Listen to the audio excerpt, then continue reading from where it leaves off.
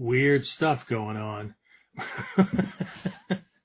Anyway, Sean Miller here with this week's episode of KUDEN. We'll get officially started here in just a minute. Wow. All right. I don't know what the hell just happened. Anyway, all right. So I have a question. Right? I'll let you ponder this for a few minutes. Right? So what's the difference between enlightened anger, if you know what this is, right? Sometimes it's called Vajra anger in our Mikkyo, right? So what's the difference between enlightened anger, anger that cuts through a moment, right, to produce good, right? It's clean, it cuts like a blade, it's done, and then it's gone, right? There's no residual leftover, there's no leftover fuming or whatever. So what's the difference between that and the anger of a self-centered or otherwise, I don't know, spoiled brat who gets what they want and then, their anger is just gone, like a light switch got flipped, right? They got what they wanted. It's gone quickly and as clearly as it came, as though nothing happened, right? Let you think about that for a minute, and we'll talk more about this and a very, very misunderstood deity or symbol within Ninjutsu, for some people anyway. So we'll talk about that when we get back. So, the big question is this. How are self-defense and success-minded people like us, concerned citizens worried about protecting ourselves, our loved ones, and the things we care about from the monsters we know exist in the world? How do we train in a way that gives us the skills, knowledge, and understanding we need without becoming paranoid fighters or killers ourselves, and yet still allows us to be the hero protector the world needs us to be? That's the question, and this podcast will give you the answers. My name is Jeffrey Miller, and welcome to KUDEN Radio, real training for real people in a real world. All right, so we're back. James over in the wings. I don't know what he's doing. Well, I can see what he's doing. Either that or his video screen is frozen up. Anyway, hey, it's Sean Miller. We're here with this week's episode of KUDEN, and we're going to be talking about Fudo-Myo, this character that is within, I was introduced to him through the Ninjutsu side of things, but it's this primary character in our Mikkyo study, right? So you, if you're familiar with this stuff, right, and if you're not, well, we'll get you caught up, right? If you go back and look at the slide or that little image that I promoted, depending on where you were, right? Over on YouTube or the Facebook pages or wherever it happened to be, right? Different sizes, whatever. It's that character. It's actually a picture of a statue that I have on my Butsudan to the left, right? It's not the guy in the blue T-shirt that's standing with his arms crossed looking at you like, what the hell are you doing? Anyway, so there's this character we're talking about him. His name is Chalanata in Sanskrit. Not that you need to be able to say that. Fudo-Myo is much easier for most Westerners. I know it was for me. Anyway, so if you're familiar with Mikkyo symbology, he shows up on the Taizokai mandala, right? So that's the mandala with the red 8-petaled lotus, with the character in the center and then these characters out around it, and then there's these square or rectangular halls that go around it. Not to be confused with the Kongokai, that is made up of 9 square panels that historically were all individual mandala themselves that were brought together to help convey processes and movement and activity, right? So there's also another mandala that actually predates the Taizokai mandala that is part of something called the Sadhana of the 13 Buddhas and Bodhisattvas. And among other things, right, it is a mandala that lays out the path, right, both in the mindsets that get developed as well as the activities that either lead to those mindsets or are produced by those mindsets, right? So anyway, I'm looking at one up here on my wall. And so Fudo-Myo is the first character on there. Okay, so I know way back in the early '80s, right? This was presented quite often, right? So for those of you who've been around for a while, you might recognize it. So it's just, this guy looks like the way my statue is. It looks like the flames are behind him.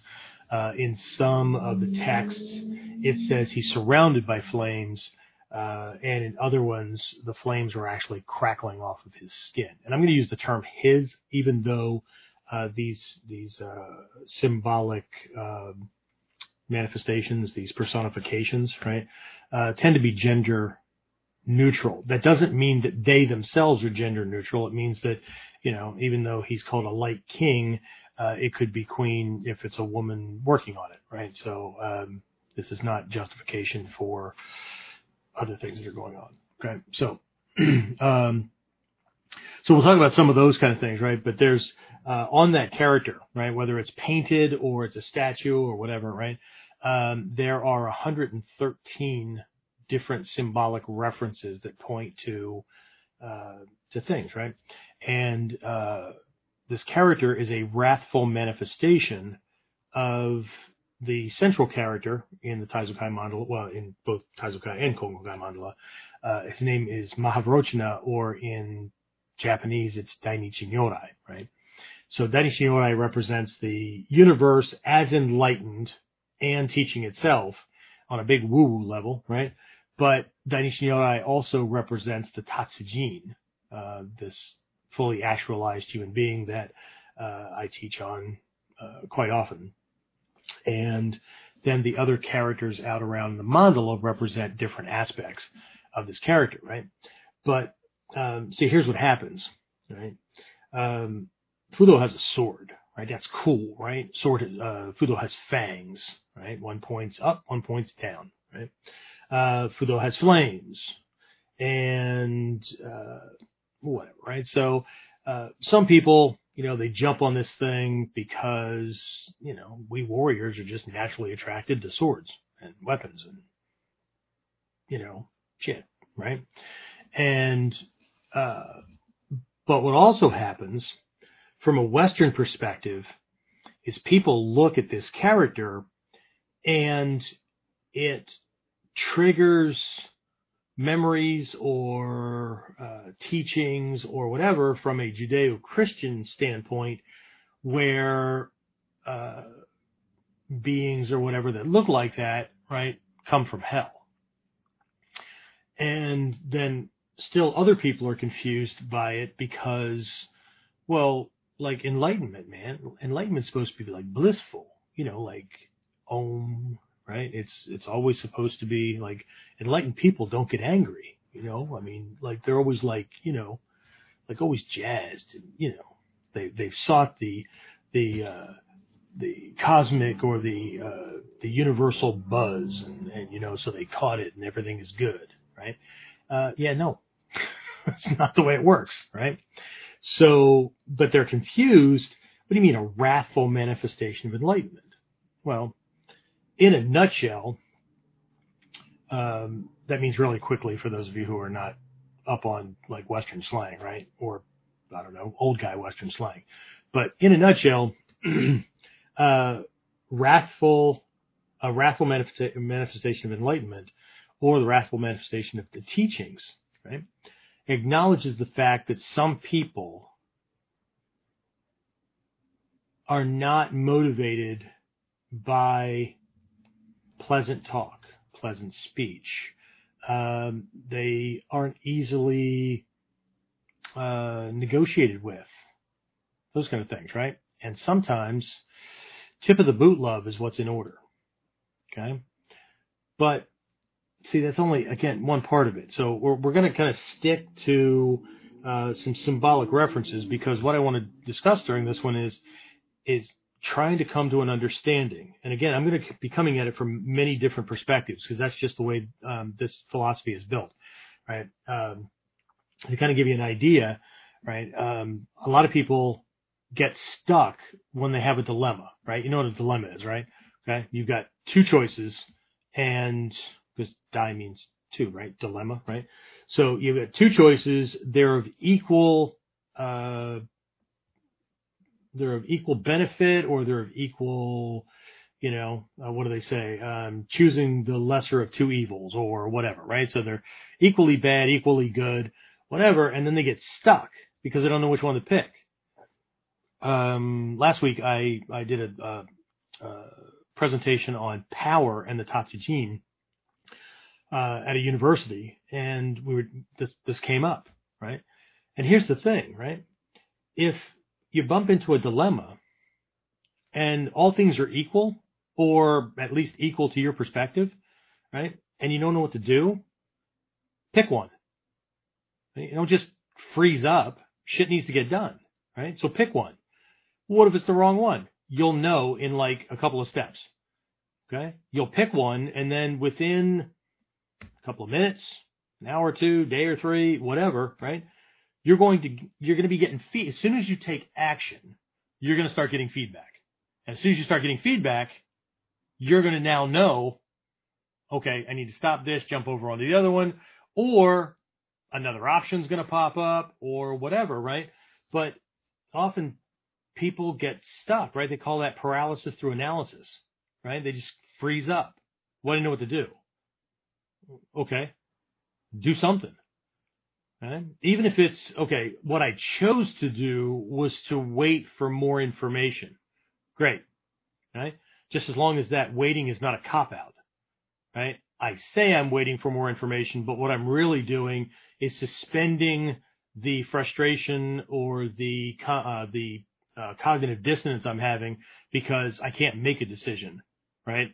So I get this a lot when I'm talking to students about a big thing, or prospects, right, that want to take the training and stuff, right? Now's not a good time, okay? Maybe next month. Now's not a good time.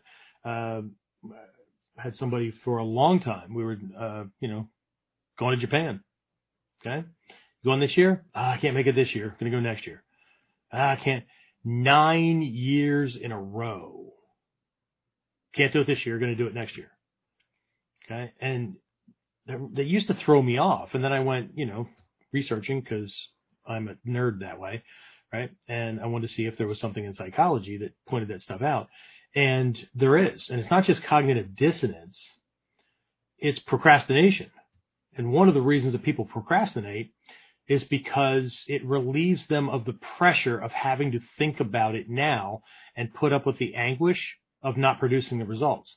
So by putting it off, that actually allows them to stop thinking about it until somebody mentions it again, or hopefully nobody does, right? So it's just one of those things, right?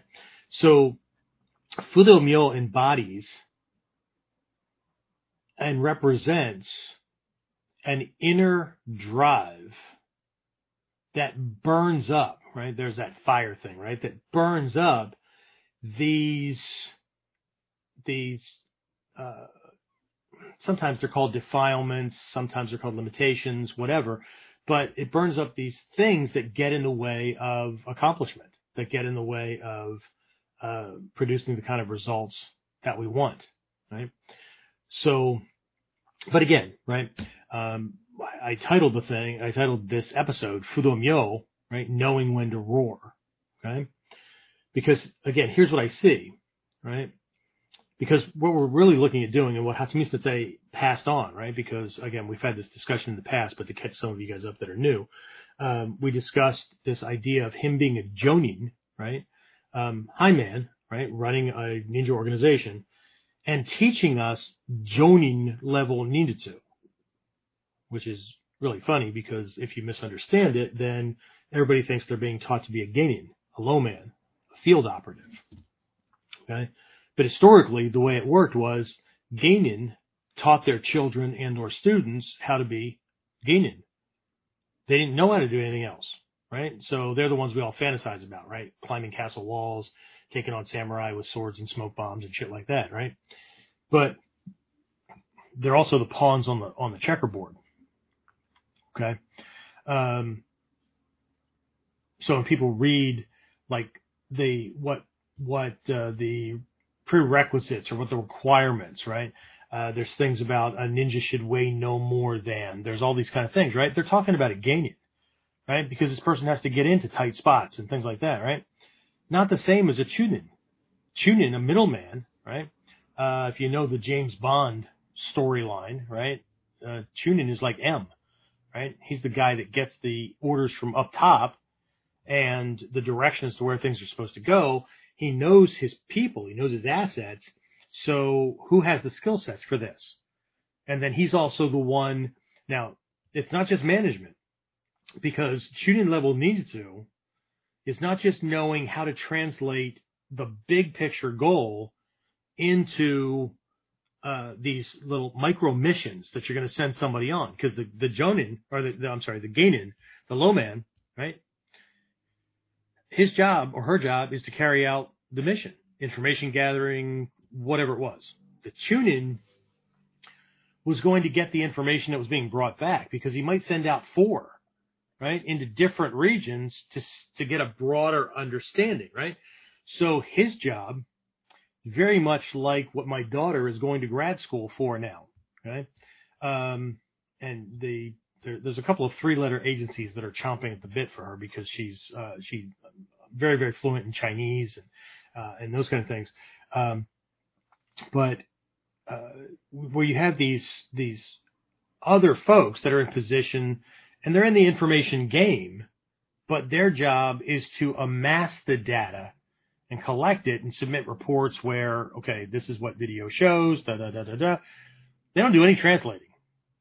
What they do is document everything. And then that stuff goes to somebody like my daughter is learning to be, where they translate it, okay, based on other information, based on what they know about, certain enemy or allies or whatever, and other pieces, right? And then they formulate, okay, based on all of these things, because the people that are collecting the data, all they know is what they can collect, okay. The Chunin requires a whole different level of mental gymnastics and understanding, okay? But, and it's not that they don't know how to do, Ninpo Taijutsu or whatever, okay? Because if they get attacked, they still have to be able to defend themselves. They're just not going out and, hiding in a shit pot in a ancient bathroom for hours or days until their target sits on it and they can run a spear up his ass, okay? True tactic, okay? But they have their own stuff, right? And one of those is if they're worried about gaining being turned and being double agents, right? So they had ways of sending out multiple people, or sending out people with bad information, or to send them to somebody that was supposed to be on the other side, but it was actually one of our people, okay? That then they would know whether the information that came back was right or not, or whether this person had been turned, and then they, I guess, get a spear shoved up their ass anyway. So, right? But that's Chunin level ninjutsu, right? Again, people throw all this shit into one place because they have bits and pieces of information. Anyway, let's get back up to Jonin level ninjutsu, right? What Hatsumi Sensei was teaching, right? If you've ever been to one of his classes, right? If you've ever watched one of the videos that wasn't just cut to shit so that everybody could be entertained by physical techniques, okay? He discusses philosophical things a lot and will take up a good portion of a class discussing those things. They're not important, and it's just not the ramblings of an old guy, right? Filling time. Right? Nothing that my teacher taught should be disregarded. But people are going to be attracted based on what they assume they're there for. Okay? So, for a lot of people, they're not even there for ninjutsu, because ninja don't really exist, And we're not really learning ninjutsu, right? We're learning Budo Taijutsu. So, okay, well, then that's what you get. Okay? But a Jonin, right? There's only one in any clan, right? And with the exception of the Chunin, right? The few field commanders or middle manager kind of people or whatever, right? None of the Genin know who the hell they are. So if a Genin gets captured and tortured, they can't blow the whistle on this guy, right? So interesting stuff. But the Jonin level ninjutsu is like part philosopher, part warrior wizard, part right. So this is where a lot of this stuff comes in, right? And nobody has to do it, right? You can go off and do whatever you want to do, right? One of my favorite cheesy little phrases anymore is "you do you, boo," right?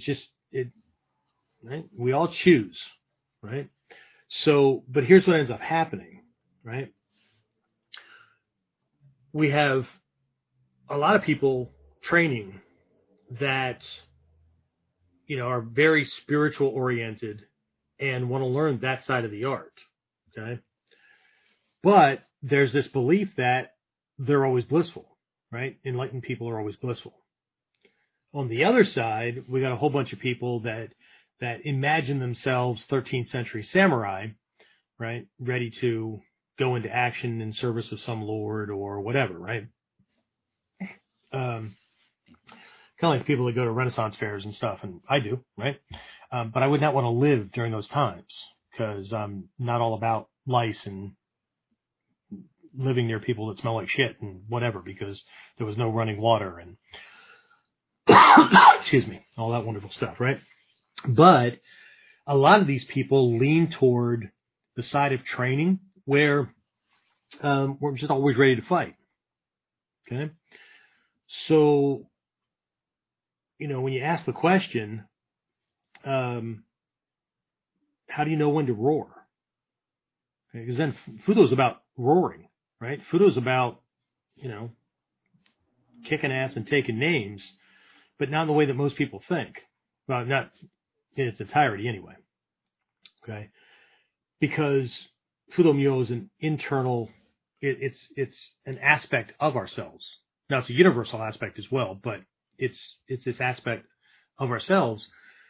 And so a lot of these symbols that are depicted, right, on this character have nothing to do with dealing with shit out in the world. A lot of it has to do with dealing with shit inside here, okay? Because if I ask the ones who are always ready to fight, do you know when to roar? Yeah, when somebody pisses me off. Oh. So if they don't make you angry, even if they're doing something wrong, you're cool. Okay? So there's no consideration for universal justice. It tends to be, right? If I'm a defensive personality, well, then anything that brings me into it or makes me look bad or threatens my vanity or whatever, guess what's going to piss me off, right? So I'm going to roar. Okay? I'm going to be like that self-centered, bratty kid who throws a fit when they don't get what they want or throws a fit to make sure they get what they want. And as soon as they get it, all that stops. Right? But what I find is those people tend to be pissed off a lot because the world just doesn't comply. Right? And when it does, it's because they've surrounded themselves by people who are terrified of them. And they're cool with that. Right? On the always blissful side, right, the answer typically to when do you roar is never. Right? Anger, yelling, violence, it's never an option. Ever. Right? Which is really confusing to me when I'm looking at people that are involved in martial arts. And I don't mean like solo, tai chi, whatever. I'm talking whatever. So what I thought would be a good idea was to take a look at the enlightened side, the wisdom teaching side of this anger. Because anger is at the heart of this idea of roaring, right? You don't roar when you're happy, right? You don't snarl your teeth and make threats or posture in a way that if the other person does not back down or the threat doesn't back down, what's the Bible say? There will be great gnawing and gnashing of teeth. Okay? So, and there is a lot for this, right? Because one of the biggest things that surprised me, because I came at it, right? Martial arts, self-defense, federal cop, bodyguard, that kind of thing, right? But was also studying the blissful side of things. And that's why I got in Mikkyo to begin with, because I wanted to work on that aspect of my nature. And then my teacher springs this thing on me, right? Vajra anger. Interesting, right? And I remember because I was at a group training. This is before I asked him to allow me to be, we'll just call it a personal student, because I don't like the word disciple and I don't like the word apprentice either, because they don't quite fit, right? But he was describing this Vajra anger, right? Like the Diamond Thunderbolt, like truth, it occurs in an instant. It is extremely powerful. It cuts through illusions, delusions, bullshit, right? It destroys evil, manipulation, agenda, whatever. But as soon as its job is done, like it's cold, it's clear, it's quick. But as soon as its job is done, it's gone. Okay? So one of the analogies for this that I came up with, that I use quite often, so I'm just going to use the same story. So if you've heard this before, I apologize. We got to get everybody else caught up. I could be walking down, let's say I'm walking down the street, I'm walking down the sidewalk, and there are two 14-year-olds, right, screwing around on the side of the street, on the curb, right, pushing and shoving, and, they're having a good time, right, but they're like shoving each other out into the street, and then they're coming back up, and they're doing their little game, and whatever, right, and there's a freaking truck coming down the street, right, and I see what they're doing, right, they're not thinking about the consequences, they're just, right, let's see who can get who hit, or let's see who can get, shove their friend out, but, near miss, whatever. And, I see this, and I recognize in that moment, because of the laughter, the noise, the level, the activity, right? Calm, peaceful speech. Now, boys, calm down. Hey, don't, whatever, right? Hey, watch out. There's a truck. It's not going to get through. And maybe I try that, right? Once or twice. Nothing's getting through. And all of a sudden, I just explode. And when I say explode, I don't mean ranting and raving and that kind of shit. I go, hey, knock it the fuck off. And I get them very sharply and very quickly to freeze and look at me. Okay? Truck goes by. Knock it off. You're going to fucking hurt somebody. Okay? And then I'm done. They stop. I realize, okay, it's done. Danger's over, right? And maybe by this point, now they're calling me names, right? Old guy, boomer, whatever names these little jackwagons come up with, right? So anyway, right? And I just walk down the street, okay? I'm not thinking, fucking kids, whatever, nothing, right? I'm back off onto my day, okay? Now, I'm here to admit I'm not quite there yet, okay? So I'm describing it. Don't put me on a pedestal, okay? Because I'm only going to jump off in a minute, right? So, but the goal, right, is drop it, right? It's over. The situation is over, okay? So I'm not holding on to it. I'm not, if I walk down the street the next day and when one of them walks by and says, "Hey, sir, really sorry about the other day," I don't go, "Well, don't fucking do it again," right? I don't, nothing like that, right? I let it go, okay? That's Vajra anger. Cold, quick, that kind of thing, right? And there's no residue.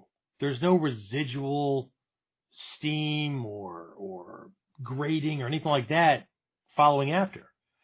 So he was teaching on this, and that question that I asked, for those of you who didn't jump in after the intro, if you were on early, I asked this question, right? What's the difference between that and that spoiled brat?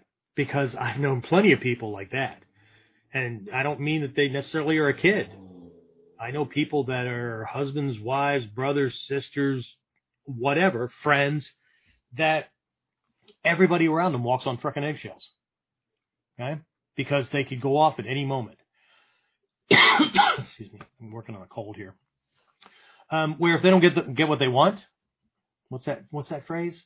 There's hell to pay. Right? What are some of those other phrases? If mom ain't happy, ain't nobody happy. Well, I just had to figure out in my life whether I wanted to be right or wanted to be happy. And if I want to be with them, I have to choose happy. Well, that's a hell of a choice, right? So anyway, but this person will just, if they don't get what they want, holy shit, right? There's just all this yelling and screaming and whatnot, right? It's kind of like a little kid that, I want it, right? And then you hand it to them, right? And then, thank you. That was really nice of you. I appreciate it. And then they're eating their ice cream cone or their lollipop or playing with a toy or whatever it is. But it's like nothing ever happened. And that was my question. What the hell's the difference? Okay? Because people tend to make judgment calls on the action itself, on the activity. Okay? But the activity is at the tail end. It's the manifestation of what? Intent. Intention. When I teach our youth students about bullying, right, we have to discuss the elephant in the room. Because when I discuss that, bullies, right, they make threats, they threaten to harm you, or they threaten to take something away from you, or they threaten to hurt you, or they threaten to not, they don't want to talk to you for a while, or whatever, right? Okay? Well, how is that different from when mom and dad yell at you? How's that different from mom and dad, like, take away some of your toys or your possessions, or ground you, or, you know what? I'm done with you. I'm not going to talk to you for a while, right? I need to go someplace and cool off, right? So does that make mom and dad bullies, right? And see the gears turning in the kids' heads. Maybe mom and dad are bullies. Maybe you can get my mom and dad to stop doing that. And I have to explain, right?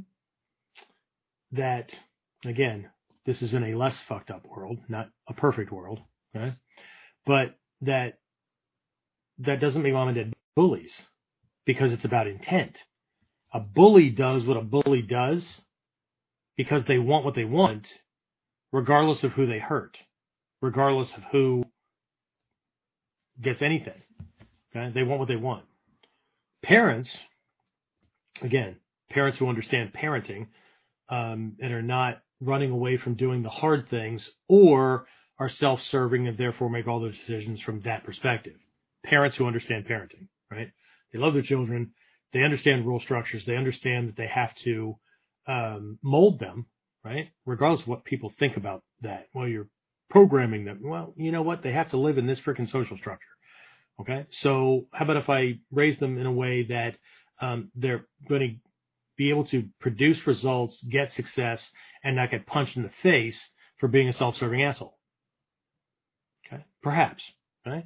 And if you don't like this structure, then, by all means, show me where I can, where I should take them that they can do that, and the place isn't full of corruption and animosity and crime and. Okay? And on top of that, they're my kids, so pound sand. There you go.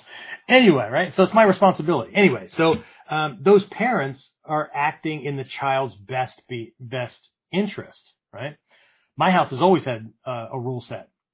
And if you violate the rule, there's a punishment to that, to the degree that the rule, kind of fits in, right? But if you violate it more than a couple of times, the punishment goes up. If you have okay? Why do I do that? Because that's the way the social structure is set up.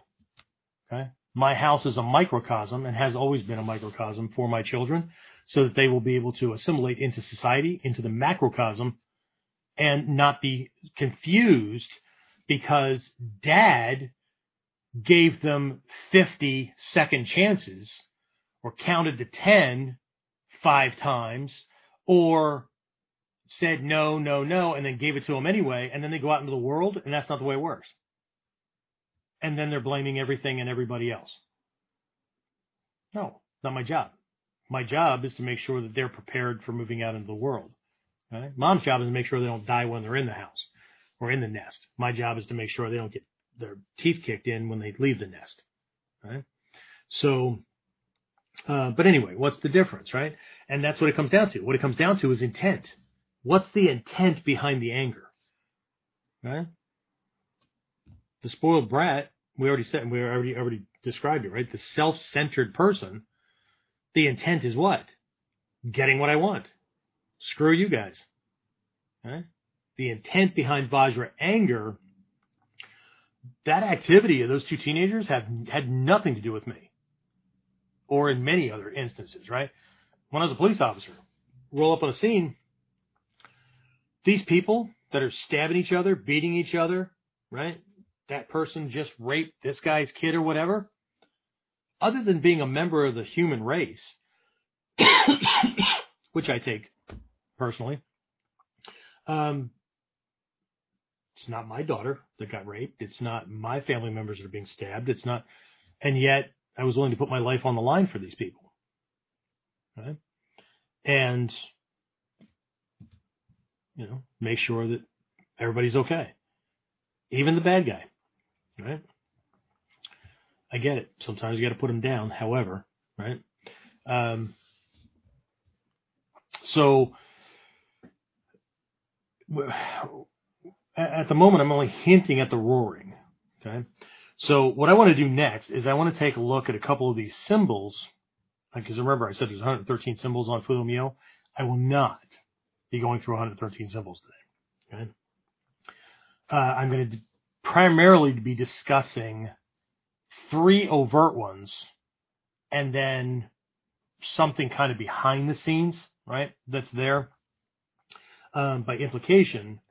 And, you know, who knows? We may hint at a couple of other ones just because they kind of fit what I'm trying to convey.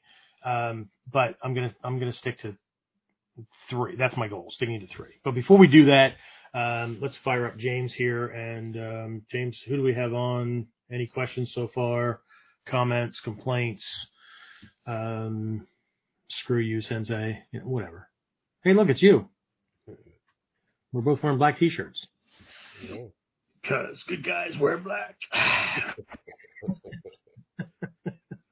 Hey, look, I have a boo on my boob. All right. So everybody was taking me seriously a second ago. Now think, oh, that was dumb. Yeah, well, my show, my jokes. Anyway. Dave Fletch says good evening. Hey, Dave. Carl's Thanks for showing up again. Good evening. Some of you guys are getting to be freaking sticky boogers. What's up with that? Anyway, who else on besides Dave Fletch? Dave and Carl's on. Carl? Wow. Awesome. Carl, one of these days, you and I have either got to get together on at least a Zoom call or, I don't know, fly halfway around the damn world to have a cup of coffee or something together. Because, like, I've known Carl for a decade and a half, give or take a year or two. And we've never met face to face. He must be as weird as I am, because either that or he just shows up to see what the hell I'm going to say next.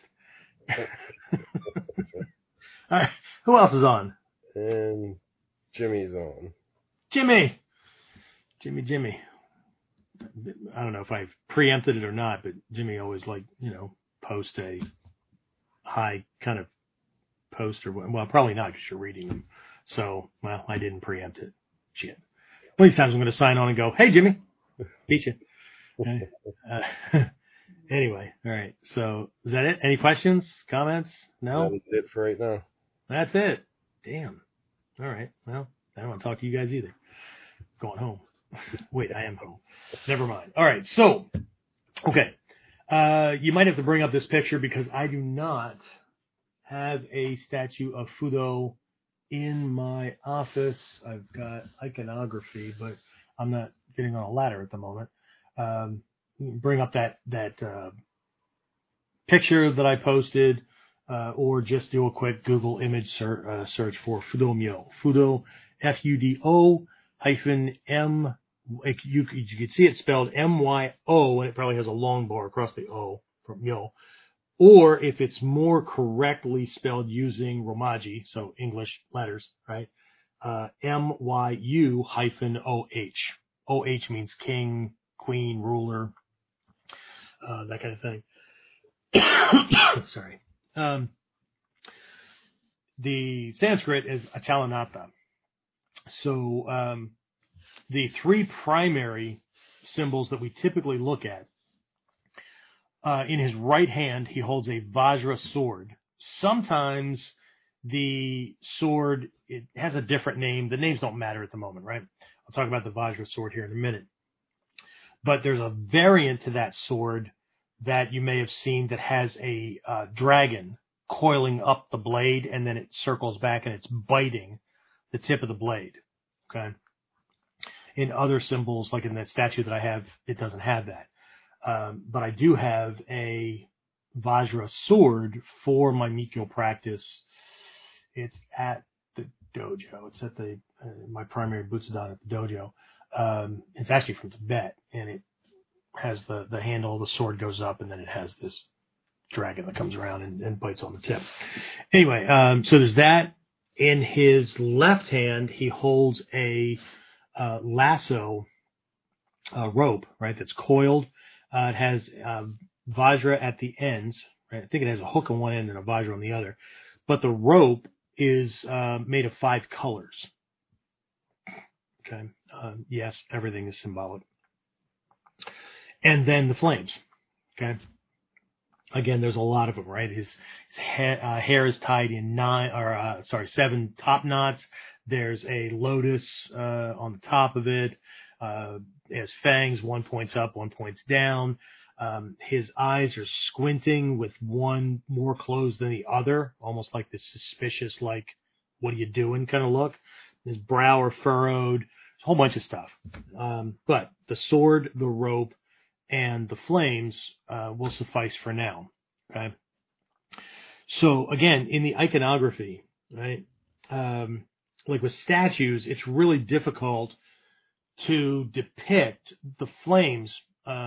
He's described in the Dainichi Kyo or the Mahavrochana Sutra, right? He's a wrathful representation of this Dainichi Nyorai, right? So the universe, or the Tatsujin, right? He is one of the Vijayaraja, or the Light Kings, and basically they compose what is typically known as the army by which you will storm the gates of enlightenment. How's that for a cool translate, right? Let me make that a little bit more mundane, right? What that is your character traits that have to do with things like commitment, not tolerating or accepting failure, resilience, right? The ability to weather storms and challenges, and not quitting at the drop of a hat, and those kind of things, right? It is, again, he's known as a king, right? Or a ruler. And if you understand that kind of context, right? They would, like, even in Europe and whatnot, right? The king or queen or whatever, the ruler, the Burgermeister, Meisterburger, whatever, right? Not recites, but dictates, right? A law or a rule or a ruling or something, right? And then there's a scribe, right? They're writing this stuff out, okay? But that's just ink on paper.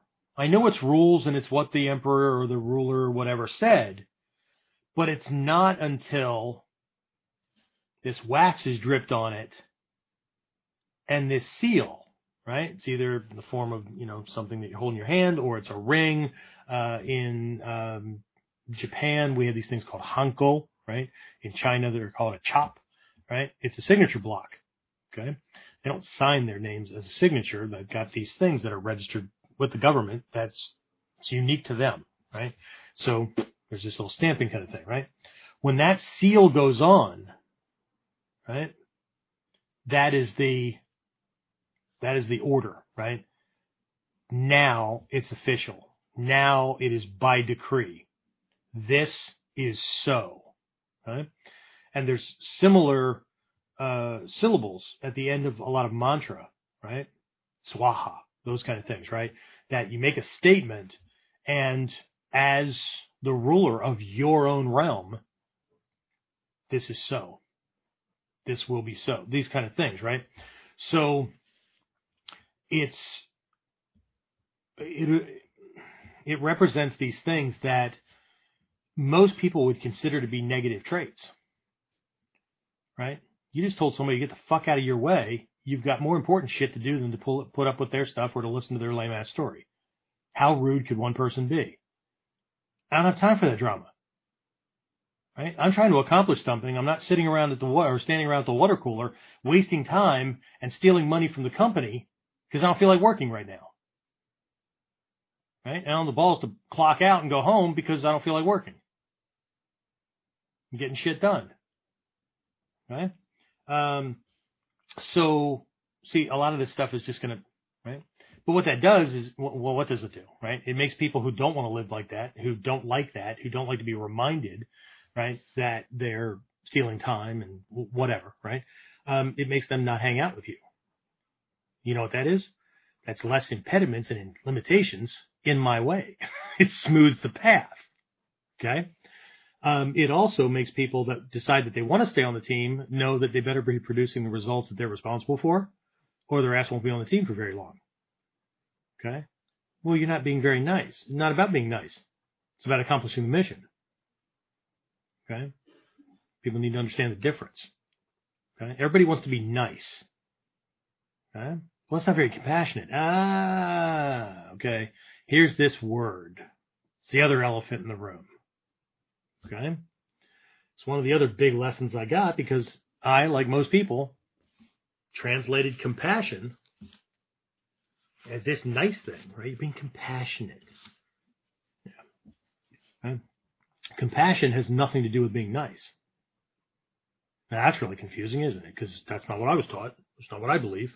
Nobody cares what anybody believes. I mean, I do, as long as you're producing results with it, but compassion has to do with giving someone in need the help that they need to move forward. And sometimes that help is an ultimatum. Sometimes that help is a kick in the ass. Compassion could look like sympathy, empathy, whatever. Okay? But compassion has nothing to do with being nice.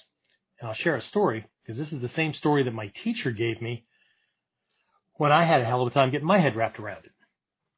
He says, okay, let's say that you're the head of the department at the FAA, right? And if you live outside the U.S., that's okay. That's our Federal Aviation Administration, right? So you're head of a department, right? And you divvy out pilots' licenses. It's your job, okay? You need to make sure that people have their flight hours, they've done their ground school, they have all their prerequisites for the type of aircraft they're trying to get a license for, right? Single engine, double engine, jet, whatever, right? So that's your job. And you got this friend, okay? We'll call him Frank, right? You got this friend, right? And Frank weasels up and goes, nudge, nudge. Hey, dude, how about slipping me a license?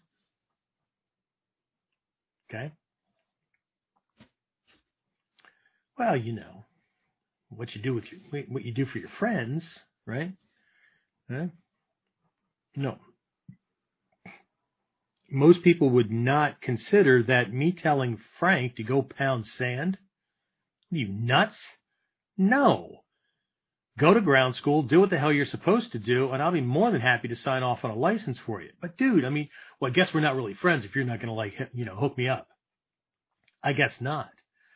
Because if your assumption is that friendship gets you what you want, regardless of whether you've worked for it or worthy of it or whatever, then friendship to you is a tool. And so I'm going to say no, because if I give you this damn license and you try to go flying, you killing yourself and creating thousands, tens of thousands, or millions of dollars worth of damage is the least that's going to happen. Because it's quite possible you're going to take out a whole bunch of other people with you.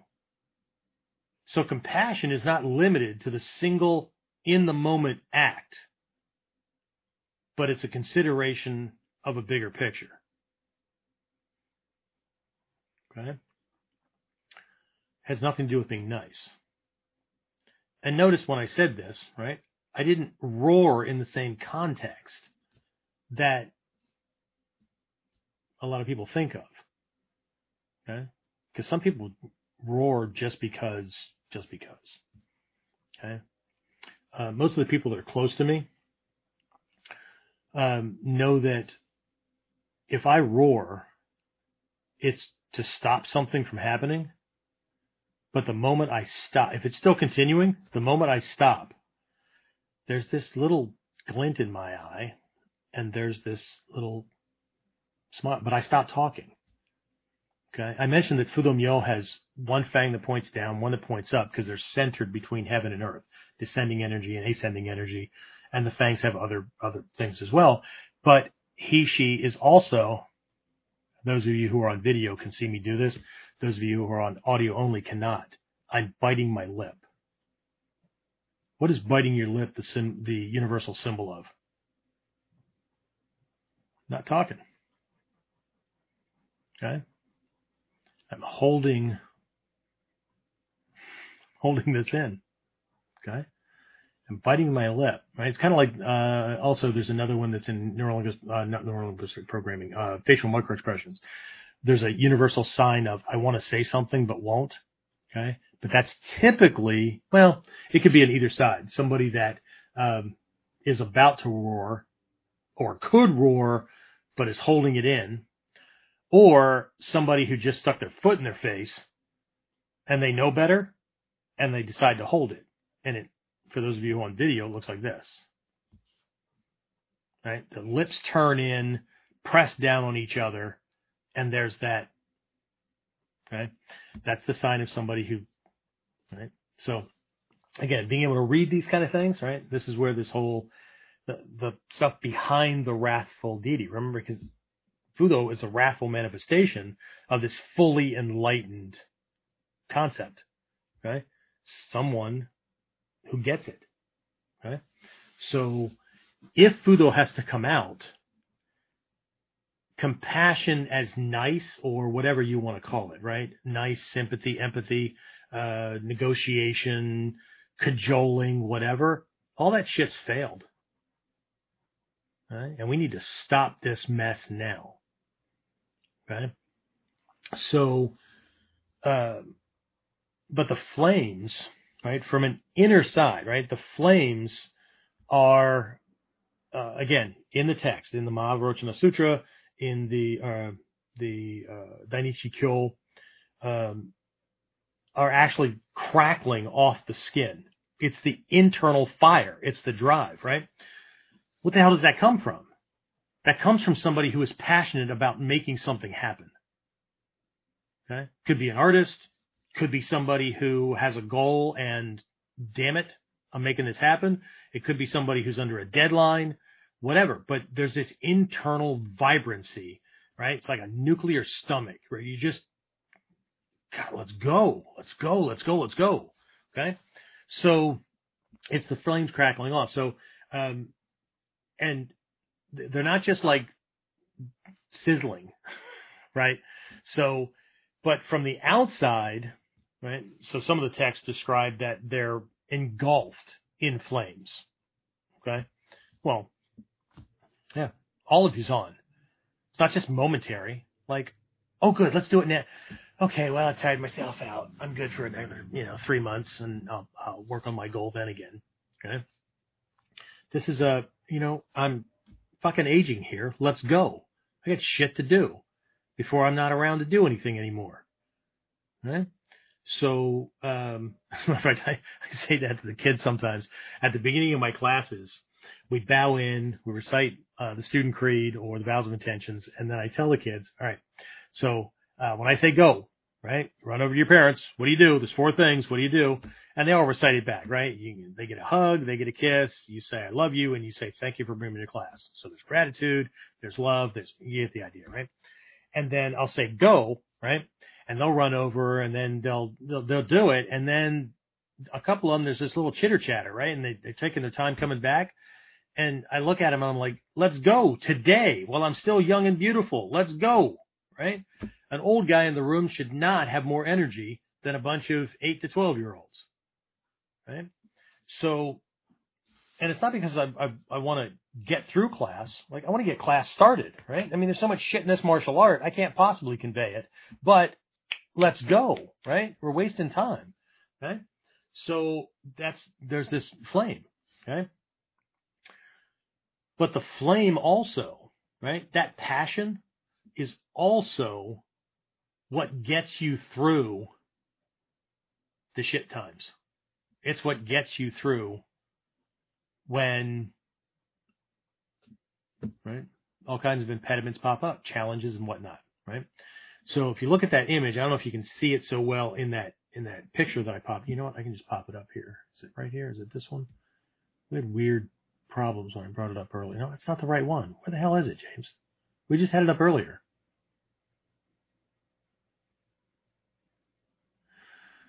Thanks. There it is. Okay. So there's Fudo, right? Okay. Yeah, this angle, you're not going to be able to see it so well.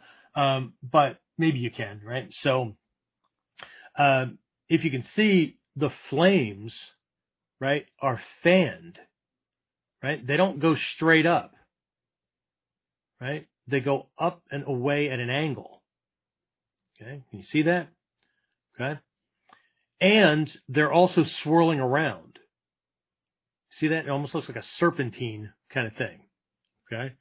So again, it's a statue, so you can see the rest of the symbols and things like that, right? So this is like this little insert that goes into the base behind it and whatnot. So a lot of people see this as like a halo, but it's not, right? These flames are being whipped around, okay? And the 5 elements of the Godai are actually on this character as well, right? So the fire is one of them, right? Earth, water, fire, wind, void. So, but the wind element is present because the flames are being fanned. They're being moved around, okay, by the winds of change, challenge, right? There's a storm raging. And Fudo is actually standing, or in some cases he's sitting, on a really thick base, right? Like a throne or whatever. In this case, he's on a rock. It's almost like an island, right? That isn't going anywhere, right? Because he's weathering the storm and he's immovable. Fudo means immovable, right? Not immovable like stubborn, but immovable like no matter what happens, this stuff's getting done, okay? And if you could see the base that he's standing on, the water element, there are all these waves crashing against that rock, okay? So there's earth, water, fire, wind, right? And then the other symbols collectively make up the void, right? So anyway, but the flames, right, engulfed in this passion, right, this commitment, this inner fire is so hot, is so strong that it's not limited by the surface of his body. It is felt and recognized. It cannot not be felt by anybody around him. Okay? If you've ever been that motivated or that hot because people were doing dumb shit, right? Everybody in the room could feel it, right? But it's not, you're not keeping it inside. This is like, everybody can tell, right? You're highly motivated, you're whatever, okay? But these flames also burn up anything that tries to get in the way, okay? So what about the other ones? Well, the other ones, right? The sword, you probably can't see it from here because the text with my name and all that is kind of at the bottom. But if you get a chance again to look up one of these images, this is a Vajra sword. In the past, I have shown. Can you take that back down again, James? In the past, I've shown a Sanko. Now I don't have a Sanko in my office. I don't think I do. No. Oh, I have a Goko. So these 5-pronged Vajra or Dorje. Some of you know them as Dorje. That's the Tibetan word. And again, I apologize to those of you who are on audio only. You just kind of look it up, right? But if you do a search for a Sanko. Okay? It's a Japanese word, Sanko, right? It's a 3-pointed Vajra. Now, it's going to look a little different from this one because this is Tibetan. The difference between Tibetan ones and Japanese ones is that the Tibetan ones, all the points merge and touch. The Japanese ones, the points do not touch. They all point at the same point in space, okay? But I'm trying to hold this so that those of you on video can see that, right? There's five points to this. But the cool thing about a Goko is that if I hold it at a certain angle, it looks like a 9-pointed one. I've got those as well. But if I hold it just right, it looks like it only has 3 points, okay? So the bottom part here that's sticking out from under Fudo's hand, right, you'll notice as a Sanko, okay? And the top, there are these 2 points here that come around like the handguard, right, like the tsuba, right? And then the center spire is what turns into the blade, okay? The Sanko is the symbol for the Sanmitsu, the triple secrets, okay? Thought, word, and deed, channeling thought, word, and deed to accomplish things, right? It's the Sanko is the symbol of success, the 3-pointed Vajra, okay? So, but the sword itself is the sword that cuts in all directions, okay? So it's not limited to, like a katana, right? There's only an edge on one side. But at the same time, even though it looks like a double-edged sword, it actually is more like, I don't know, would be a good modern reference, like a lightsaber, right? There is no edge. If you touch something with it, it falls off or cooks, kind of thing, right? So, but the sword represents intellect. Okay? The sword, its job is to cut through illusions. It's to cut through the veil of bullshit that people try to convince you is out there in front of you. Limitations, rules, spoken or implied, whatever. Okay? It is to cut through the impediments of the external world that keep you from your goal. Okay? Again, illusions, those kind of things, right? So, but that, again, that's intellect, okay? People coming at you with bullshit and stuff like that. Still not roaring, right? But my actions or my look or whatever, it could be passive. It could be quiet. It could be, I ask a simple question that pisses somebody off because they're trying to ignore that part. But I could also roar. Okay? So the flame is the fuel behind the roaring, right? But when do I do this? Again, I'm trying to act based on Vajra anger, wisdom anger. I'm trying not to be angry at all, right? But when all else fails, when niceness doesn't work, right? When logic, or not logic, but trying to be rational with somebody, or trying to negotiate, or whatever, when that kind of stuff doesn't work, right? I'm not laying down. I'm not putting my dreams on hold because somebody else is afraid. Right? I can make them feel as comfortable as possible. I can make them feel as safe as possible. but I will not allow them to be an anchor. See how mean that sounds?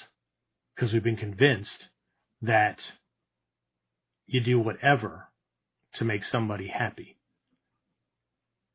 Some of us have decided that we don't do that, but there's another implement that he holds that's very similar to the mirror. Okay? Because at some point, those people have to face the fact that they're egocentric. Okay? It's all about them. Okay? So there's a balance here.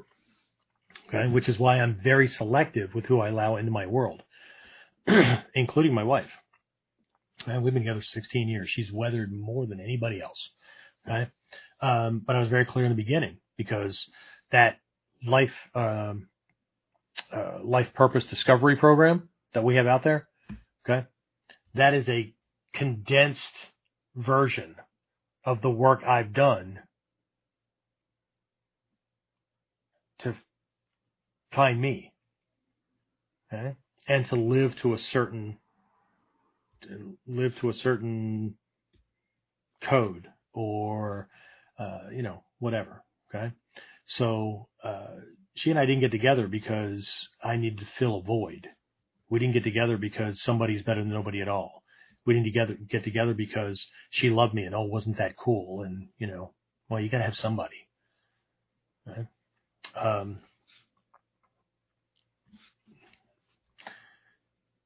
It kind of threw her off, but she went through a vetting process. And I told her that I should be going through a vetting process. Okay? Because this is going to be a long-term relationship, just like teacher-student relationships. Okay? And so I don't just sign somebody up because they want to be a student. Okay? Not looking for disciples. Okay? But if you think I can help, we can have a discussion about what your goals are and what I expect, and see if this is a good fit. Because it always sounds like a good fit until somebody gets held accountable for something. Right? Anyway, so the sword, again, is used, it's a form of roaring, right? But it's the intellect, right? Using logic and rationale to make things happen, right? Because it's about clarity. And then on the left hand, there's this lasso, right? There's that, sometimes called lasso. To me, it's just a coiled rope that has the hook and the vajra, whatever, right? But remember, I said it was made of 5 colors. So during the process where I was working with Reverend Jikai through my Mikkyo studies, and I needed to come home and create my own Butsudan, on the part of the active meditation stage, so to speak, right? There's a gateway. It's the only way that you reach into it, or you can reach under this rope that goes around it, right? To get things, you never reach over it, okay? Or around this gateway.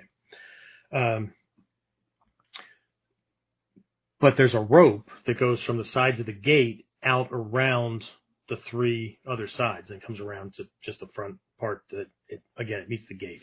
Mine goes up and around the gate this way. But if you look at the Taizukai mandala, those of you who have a picture of it or have a full-on, poster print or something like that, I want you to look at the center of the Taizukai mandala. Okay, so you see the 8-petaled lotus, the red lotus, and the 9 characters, but go out to the border, the thing that's making the square. Look at the square. The square is comprised of 5 squares. Each is a different color. It's the boundary. So the active meditation, the ritual space, is the center of the Taizukai mandala. Okay? Excuse me. Where the hell was I going to find one of these things? Right? I could have ordered it from Japan, but these implements in Japan are really freaking expensive. And let's just say that at that point in my life, I was not all that wealthy. But I did know how to braid rope. So I bought 5 colors of, it wasn't yarn, it's like cord, okay? And I attached these things to, I think, a doorknob, because I think I was stationed in what was then West Germany, and backed away. And it took me quite a while it was a counter twisting kind of thing, like rope is made, because it looks twisted. It looks like I made it with a machine. Okay. But basically I use the same technique that we teach people how to make rope out of grass. We do wilderness survival stuff. So, anyway, I made my own. So these 5 colors, right? What the hell's up with the 5 colors, right? Each color represents one of the 5 Buddha families, right? One of the 5, realms on the Kongokai mandala. Okay, earth, water, fire, wind, and void. Each one is value, motivation, leadership, that kind of thing, right? That kind of I stand for something. That realm. Another one represents the student, the scientist, the researcher, the seeker of that which can be known, right? There's that realm. Another one represents the realm of light and life, the artistic expression, or just expression, right? Good communication, so you're not vague, but also the discerning mind, right? The mind that knows what is good and right and appropriate for the moment, regardless of whether it feels good or bad, because the lower mind, the unenlightened mind, is attracted by the pleasant and repelled by the unpleasant. It doesn't consider that something that's unpleasant, right? Like working out, or like, getting punched every once in a while in training, okay, is good. Okay. 1, it teaches you that you can take more than you thought you could. 2, it points out your mistakes that you won't make again, because you paid for it, right? And there's lots of other things that go along with this, right? Or that all things that feel good, right, are good for you. Well, we know that's not true. Okay. So there's this discerning mind, the green or black, right? I think on that mandala it's black, right? Represents the wind realm, right? So that's the realm of self-sacrifice, the realm of all accomplishing action, the realm of skillful means, the realm of being able to take what I know and fashion it in a different form that's appropriate for the moment. For instance, I have all this stuff on the self-defense, that kind of realm, right? I can present it to a class who wants to learn it historically. I can present it to a general self-defense class, or I can package it separately for nurses on a trauma or on an emergency emergency room kind of setting, that are under heavy liability. And right, I can fashion it so that it's appropriate for those groups. And I'm not trying to teach the nurses how to speak Japanese and use Japanese terminology and move like a samurai warrior. You get the idea, right? So it gets shifted, right? And then there's a white cord that goes through that represents the void realm, which is the ability to think, communicate, connect with truth, and it actually represents all the other ones together, right? So there's a whole shit ton of stuff going on with this character, right? There's discernment, there's knowledge, right? So what we end up with, before we even get to that, right? The rope itself is for inner work, okay? My own inner defilements, right? If I have anger management issues, well, I need to get those demons under control so I stop damaging people because I'm easily pissed off, right? If I have a problem with ignorance, right? I don't know how something works, but I'm just going to guess and throw out a whole bunch of shit. And then when people don't do it my way, I'm going to throw a temper tantrum. Let me tell you a little story. Just went on a vacation and took my grandson, 4-year-old, right? We only did a 3-day cruise because I wasn't sure how little man was going to handle a ship, and we flew, right? So airplanes and all that kind of stuff. And I was willing to dedicate myself to 5 or 6 days. but no more, just in case. Okay? So it was not just a test for him, it was also what I think I was able to handle. But there were a few other family members that went along. And while my wife tried to play interference or run interference quite a bit, I did the Fudo biting my lip quite a bit.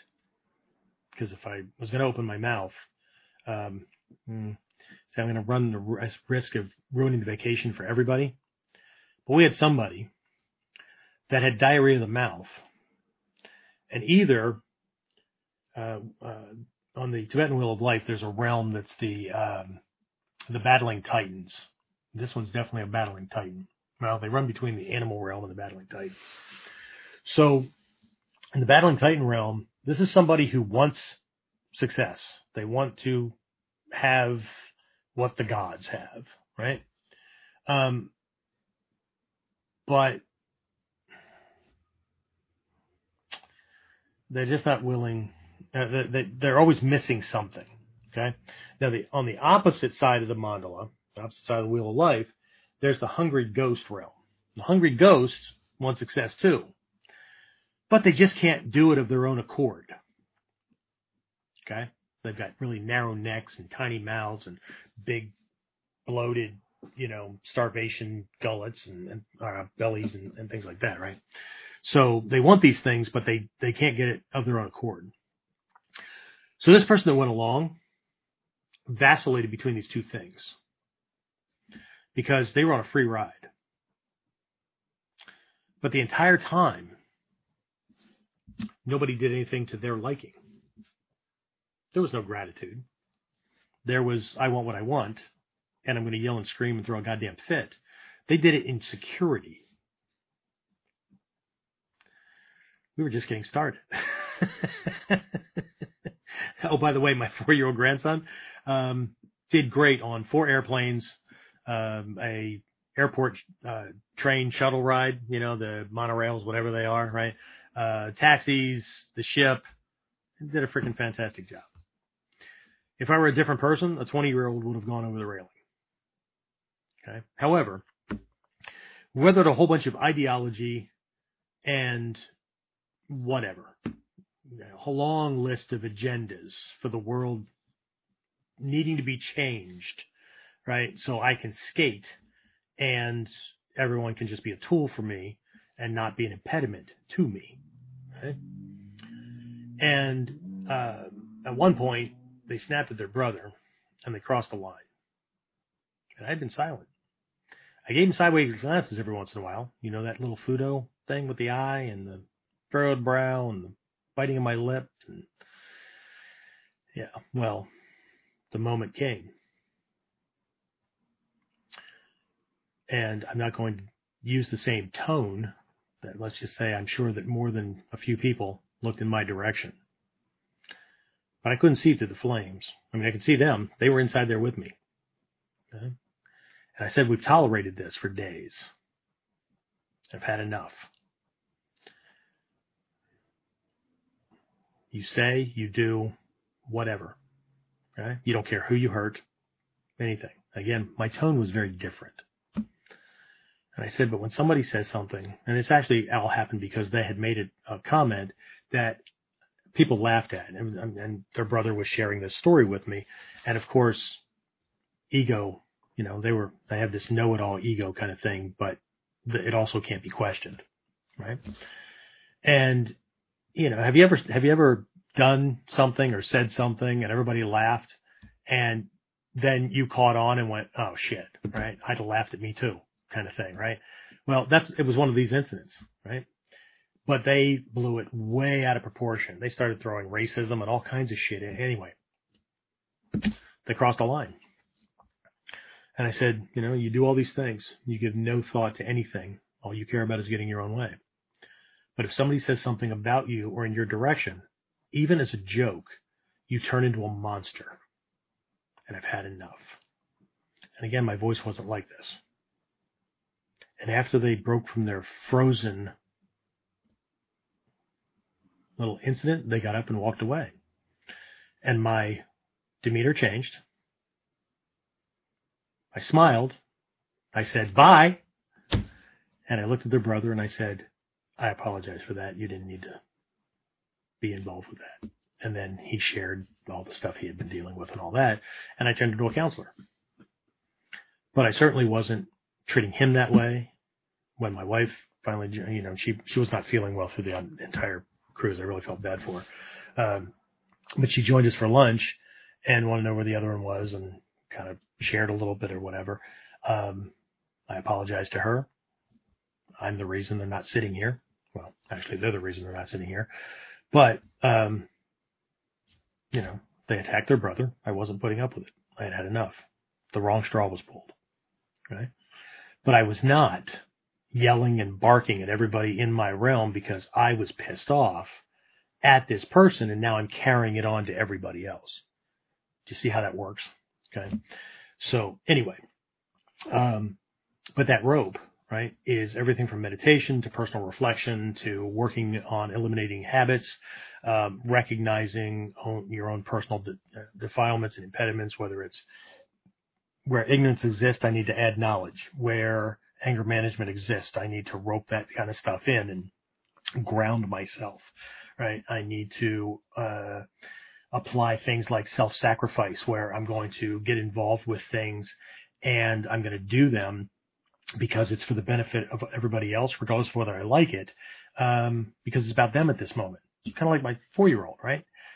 In all honesty, if I had to sit down and watch another goddamn Thomas the Tank Engine show that's the exact same one that we've watched 500 times, and he's only 4, I would say I'm going to scream, but I'm not. I'm going to sit there, and he's going to tell me about it, and he's going to act like he's never told me before, and I'm going to sit there and respond to him like, okay? Because it's not about Thomas the Tank Engine. It's not about me. It's about him. Okay? And later on in life, when he thinks back about Grandpa, he's not going to remember that it was a Thomas the Tank Engine TV show or how he acted when he was 4 or whatever. What's he going to remember? Grandpa was there. I used to hang out with Grandpa. Okay? It's that kind of thing. Right? So that helps to rein in ego, that it's all about me and things like that, because I'm not, it's so sometimes it is, sometimes it isn't, right? So this rope, right, make sure that I am clear on my values, where my lines are, those kind of things, right? To make sure that I've got this anger thing under control, that it's not going to be a self-serving kind of thing. As a matter of fact, at this point in my life, you can say and do just about anything in my direction.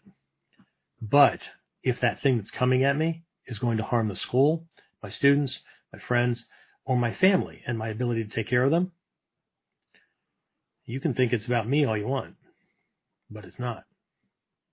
Okay? So, but there's this clarity, right? And that's what the rope is, right? The rope is there to bind up your own demons and cast them aside, or to at least bind them up and gag the motherfuckers so that they don't get out of control, right? And they're not doing dumb shit and causing damage in the world. Okay? So while we could really dive into a bunch of these other ones, right?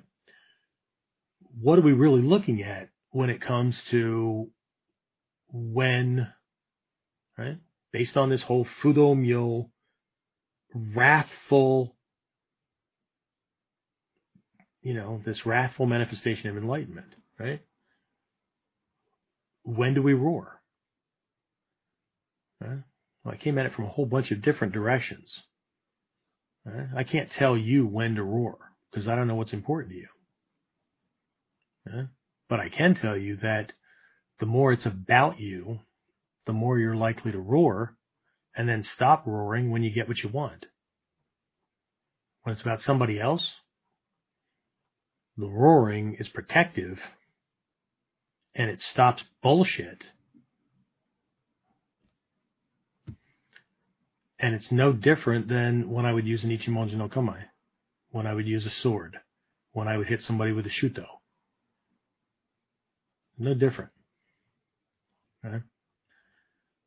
But again, we're walking that sword's edge. Okay? We are trying to do no harm. Right? We're trying to walk a spiritual path, but at the same time, swords at the ready. Okay? And that was one of the analogies that I was given a long time ago. To be on the warrior path is to walk the sword's edge, okay? Where you are able to step off on either side, peace or bloodshed, equally.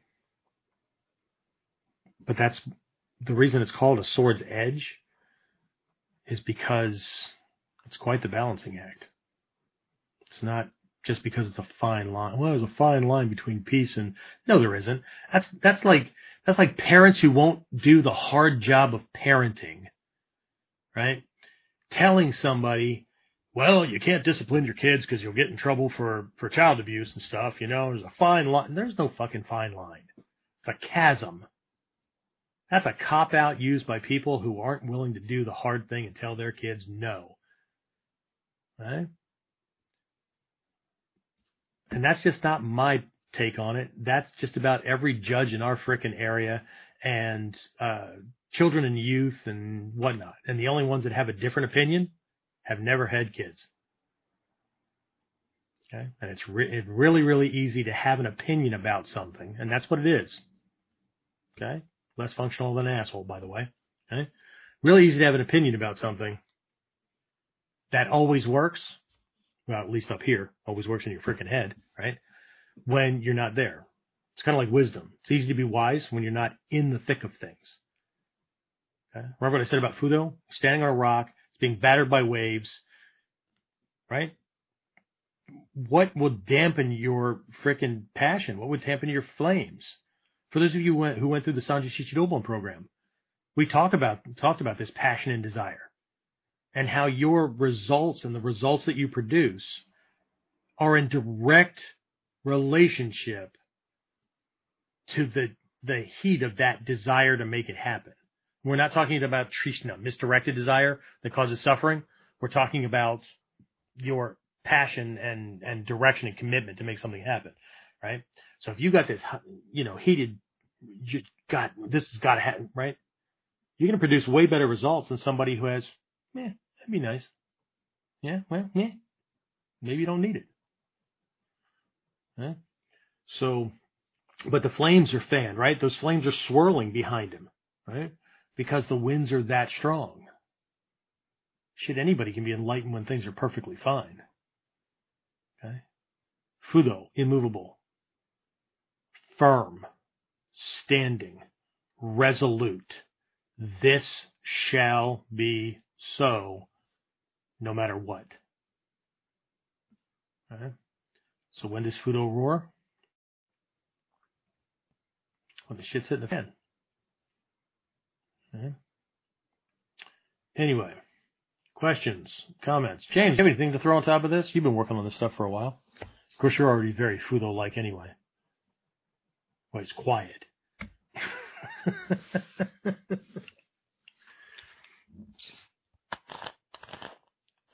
Don't cough because I was coughing, copycat. Anyway. The only thing that's coming is Dave Fletch said being compassionate can be a coup de grace, not always nice. Well, yeah, okay. I've heard from people who say that, you try to be nice, you get kicked in the teeth. What was missing? Discernment. Was nice the right answer in that moment? Okay. You ever hear the phrase 2020 hindsight? Okay. Enlightenment is 2020 now sight. Okay. We have lots of exercises for the 2020 hindsight kind of thing, right? Where you feel remorse or whatever about, God, I wish if I could go back, I would have, should have, could have done this other thing, and that would have turned out differently, and that negativity or that argument or that sadness or whatever that I contributed to or caused or whatever wouldn't have happened. And yeah, okay. So we can use 2020 hindsight to do an active meditation. There's a visualization thing that goes with it and all that. Anybody's interested, we can talk about it. As a matter of fact, after we finish the first 7 steps program, we're going to jump into probably the Sanji Shichidobon program, or I don't know.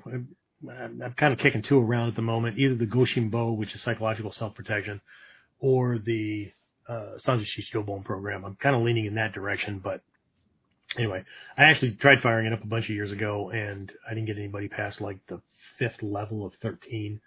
Part of it was because I wasn't getting a whole lot of feedback, and other parts because life got in the way, and then it got in the way for way too long. So I feel that I owe those people that I kind of shortchanged on that one. So I do need to finish that one. But the format's going to be different this time around anyway. But for those who want to get involved in that, anyway, we can go into that much more deeply. But they definitely have to, whether they go through the first 7 steps or not, they're going to have to pass a heavy loaded fucking quiz on the topics that are covered in that program, or they're not getting Mikkyo from me, because it's too easy to misunderstand that stuff and turn it into something that's just going to delude people even more. And that would be a hard, fast no, right? You might hear somebody roar. Anyway, so that was it? Just Dave? That was it. Way to go, Dave. Either that or, I don't know, I crack skulls, the droning of my voice put people to sleep. Listen to the sound of my voice. Anyway, no, it's all good. That being said, right, we just had our second class in the first 7 steps.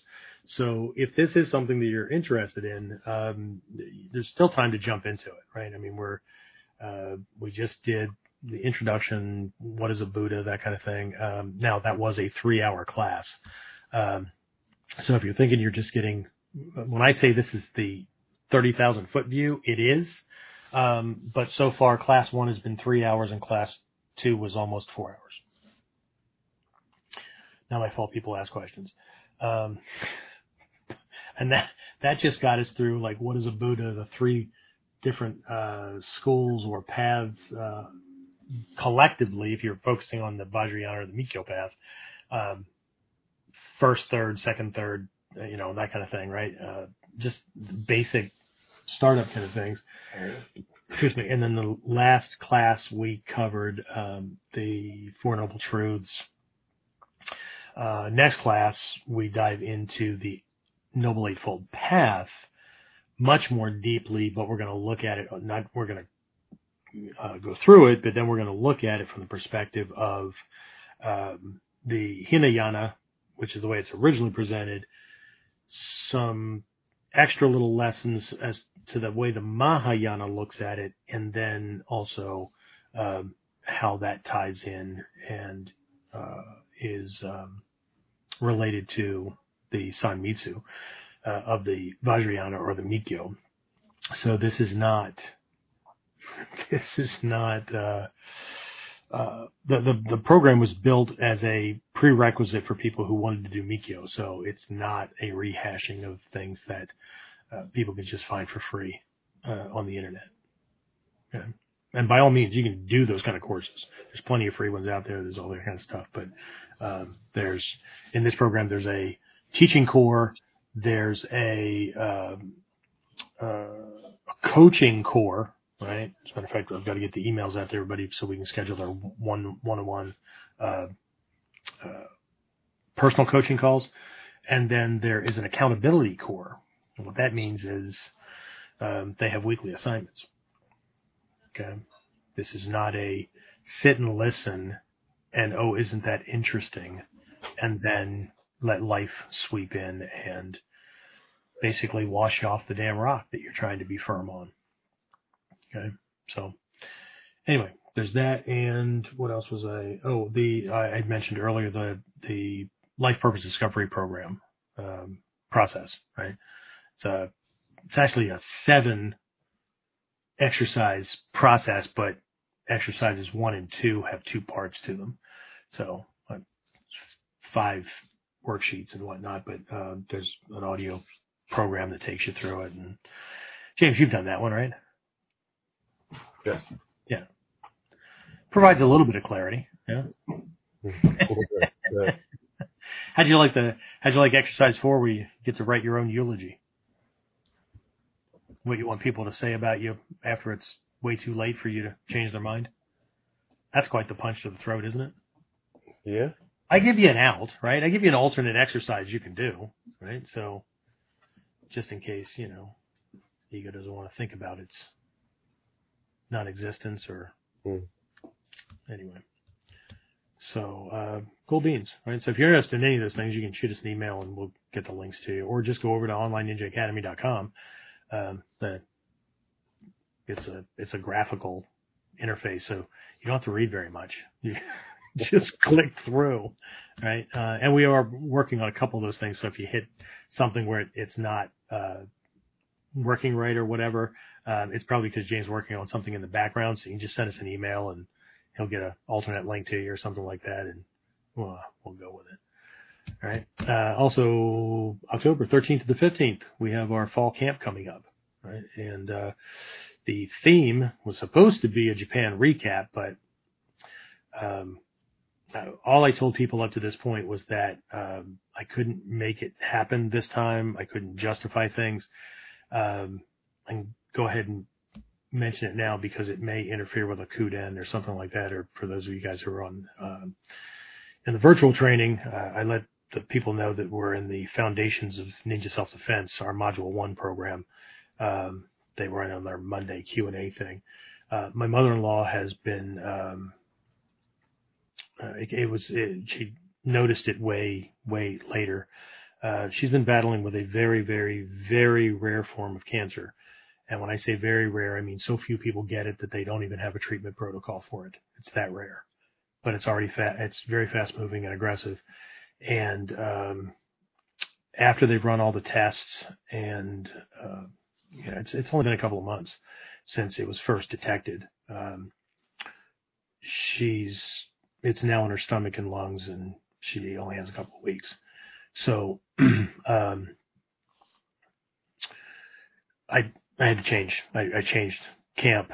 So instead of going to Japan, right, I set things up so that we'll just change the theme, right? So the theme this year is blades, canes, and chains, right? But as usual, yes, we'll be working with a lot of weapons and things, but we're also going to be taking a look at the life mastery side of things, right? Because the sword, right, is symbolic, right, across cultures of very specific things, and not just warriorship. Okay. Same thing with chains and ropes to bind things and stuff like that. So we're going to take a look at some of those things as well. We have a couple of my senior level black belts at Shidoshi. One's a 5th dan, one's a 6th dan, and I may have somebody else doing something else. But they're doing breakout sessions. And I don't know if I put them up. If you go to onlineninjaacademy.com/events, it should be the first one that pops up. And I may have at least Shidoshi Golem's topic in there. And if not, we'll have it up in the next couple of days. James, try to keep my feet to the fire on that so I can. And I'm still waiting for Shidoshi Whistlers. And I've got somebody else doing something. At least one other person. So it's not just me teaching this stuff. I've got some other folks that do things as well. But I think that's it. So but check that out. We'd love to have you. There's live options and virtual options for those who are still, self-quarantining and can't get out of their own town, whatever. And I've already had a couple of people ask me about licensing our program and becoming representatives in their area. So we may be doing a tweak to the Advanced Instructor Training program, our AITP program, which we'll probably be running again sometime in the near future. But we do have the program up in a recorded version. It hasn't been redone, but anyway. So that's it. Any other questions or comments while I was just rambling there? 2 came in from over on YouTube.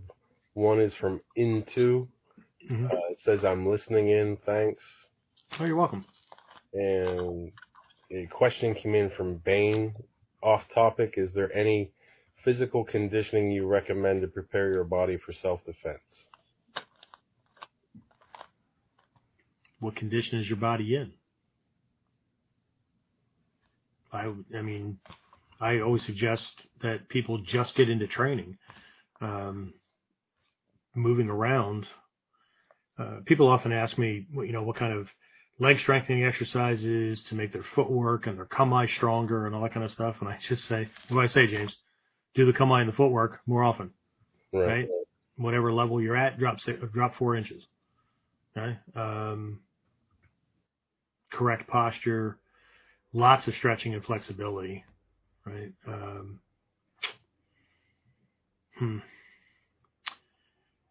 Maybe I should formulate this because I don't have it as an actual program, but this question gets asked often, and I just covered this. James was there helping me out on the tech side for that presentation I did on power at the university last week. And one of the things that I gave the attendees was a Godai-based power generation or power maintenance process or outline, right, based on the Godai, Earth, Water, Fire, Wind, Void. And I mean, I can just throw it out here quickly, but it would be something if I did it as a full program, it would be rounded out a whole lot better. But the whole premise behind it is that just like in the movie The Matrix, right, you're a battery, right? Your body produces energy, but every time you do something, it expends energy. The question from a ninja standpoint is, how long can you go, right? Like the Energizer Bunny, right? We laugh about that kind of stuff, but people often ask me, how the hell do you function on an average of 4 to 5 hours of sleep a night? Sometimes less, rarely more, and just keep doing all the shit you're doing, okay? And you're a fat guy, and you're old. Okay? How do you do that? Earth is diet. But before you start thinking about the food intake, okay, it's not diet like I can want a diet to go get off a diet, okay? It's managing mineral and nutrient intake, because you have to think on the cellular level, not just on the muscle level or the O2 capacity of your lungs or whatever, right? Because your body is only as strong or powerful as the weakest cells. Okay? So your cells need magnesium and calcium and potassium and all kinds of things, right? So diet is, are you getting these things? And if not, are you supplementing to make sure you stay in good ranges so the electrical impulses and the chemical processes that your body needs to do what you need to do to be where you want to be, that it's working that way, okay? So Earth, Water, Fire, Wind, Void. Earth is diet. Water is water. You're 70 to 80% water, your cells, okay? Are you? Okay? And it's not about just like you stay hydrated, because a lot of people are overhydrating. And a lot of people are not hydrating kind of in the right ways, right? But fluid intake, okay? Also fluid outtake, okay? Sensei, how do I know if I'm properly hydrated? Okay? Your urine is clear or almost clear. The darker it is, the less you are. And most headaches come because you're dehydrated. Stop popping pills and make the pain go away, and listen to your body and start by adding fluids or whatever.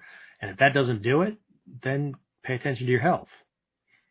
Oh, because I've had a headache for the last week and a half. It wasn't started by the 20-year-old. Okay. It's not hydration. It's I have a sinus problem going on. Okay. Fire. is metabolism, so it's exercise, okay? But not just muscle exercise, okay? Stretching, 5 gates, neck, shoulders, both hips, flexing the spine. There should be spinal flexion exercises, all those kind of things, because if the gates are tight, then the blood's not flowing properly in both directions. The nerve impulses are not going where they're supposed to be going or the direction they're supposed to be going, all that, right?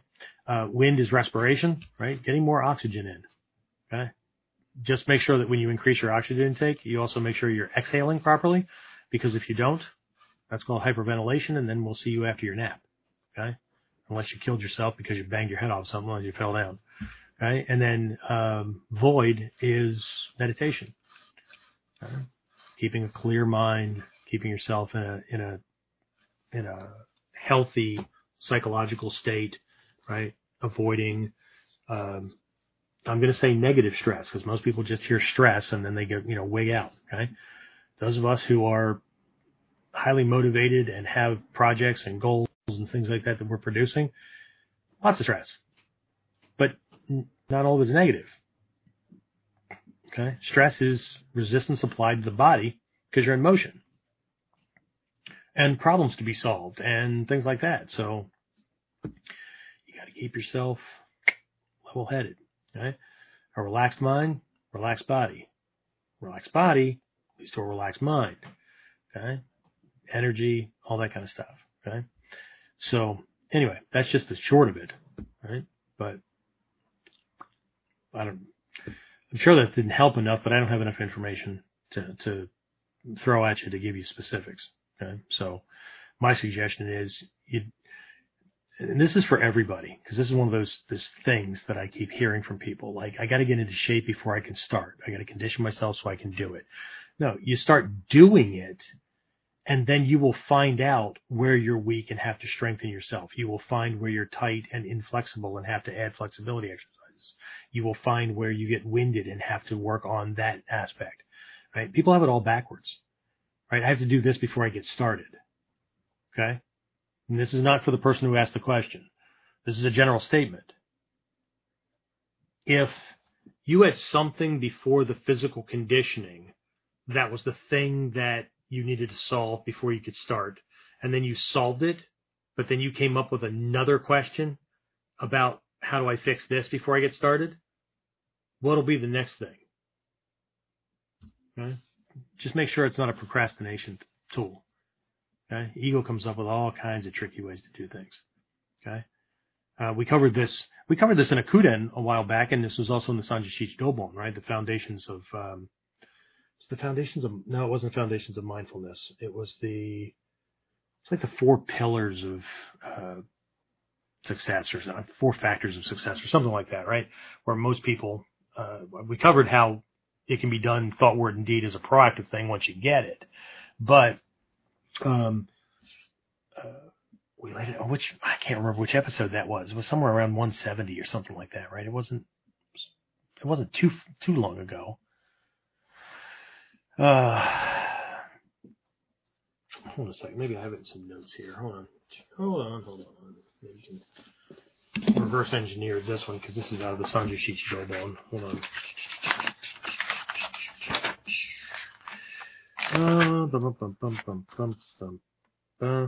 4 bases of transcendent intention. So it was the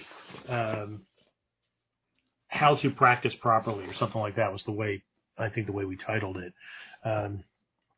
But most people, they have an interest in something.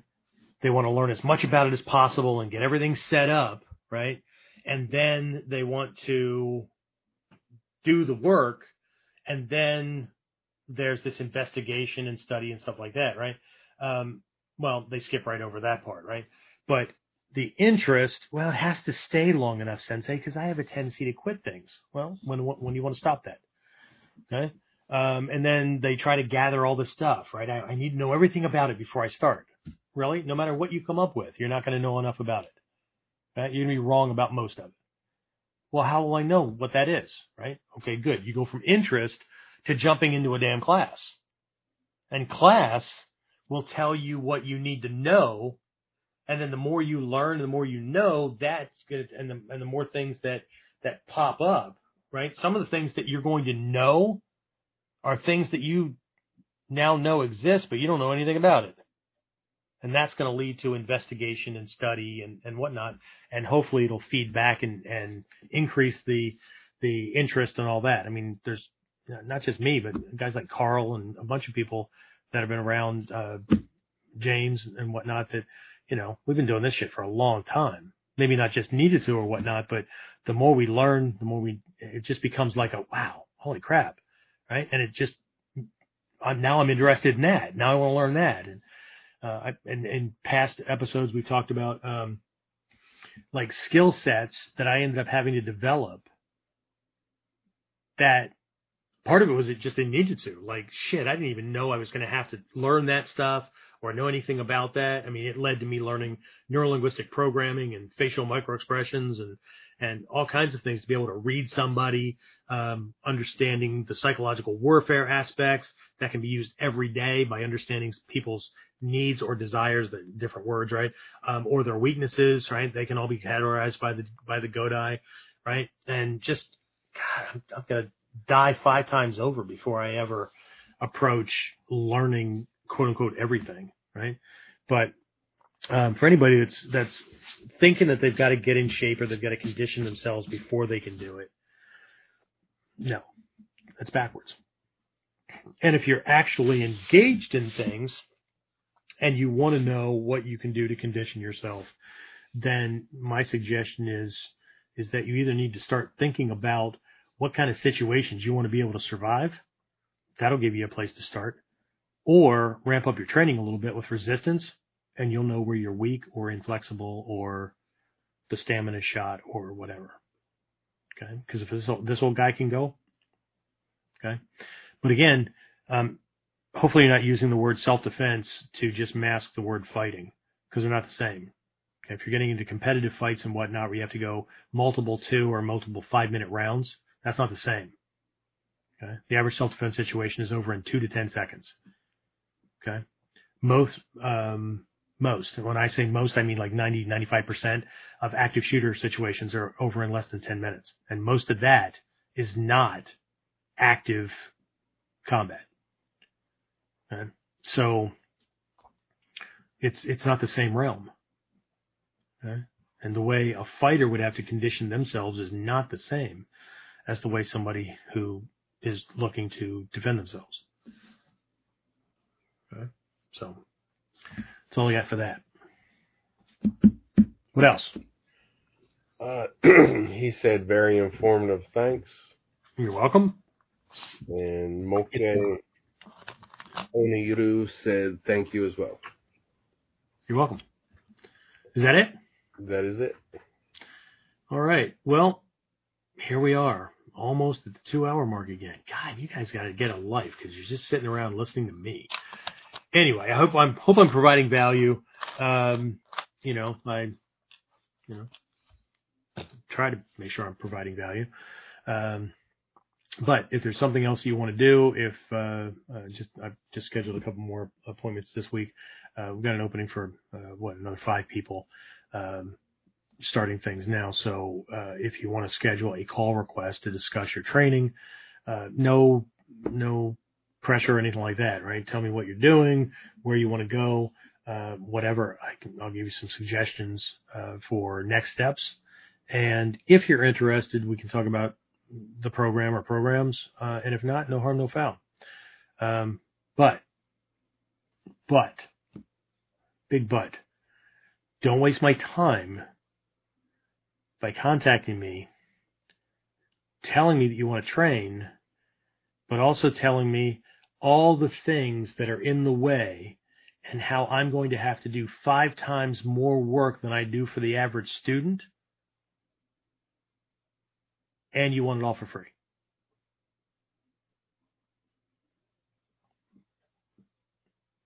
That's not going to go well. Okay? So, you want free? Go to YouTube. Or find somebody who needs students to validate their existence. You want help? You want direction? You want a kick in the ass every once in a while when you need it? And don't contact me because you need somebody to motivate you. I'm not a motivator. Okay? You get down on yourself? Well, there's no point. I'm going to go. Yeah, you're right. Because whatever you believe to be true, if for nobody else, it's true for you. Okay? We're here to be warriors, not pussies who want to be. And that's how I'm going to end this one. It's a mini roar. All right, that's it. I'll talk to everybody in next time. Be safe. Train hard. Enjoy your, what? Oh, enjoy your week unless you're listening to a recording. Get more of KUDEN Radio, subscribe through your favorite podcasting site, or join our clan of serious modern warriors at onlineninjaacademy.com.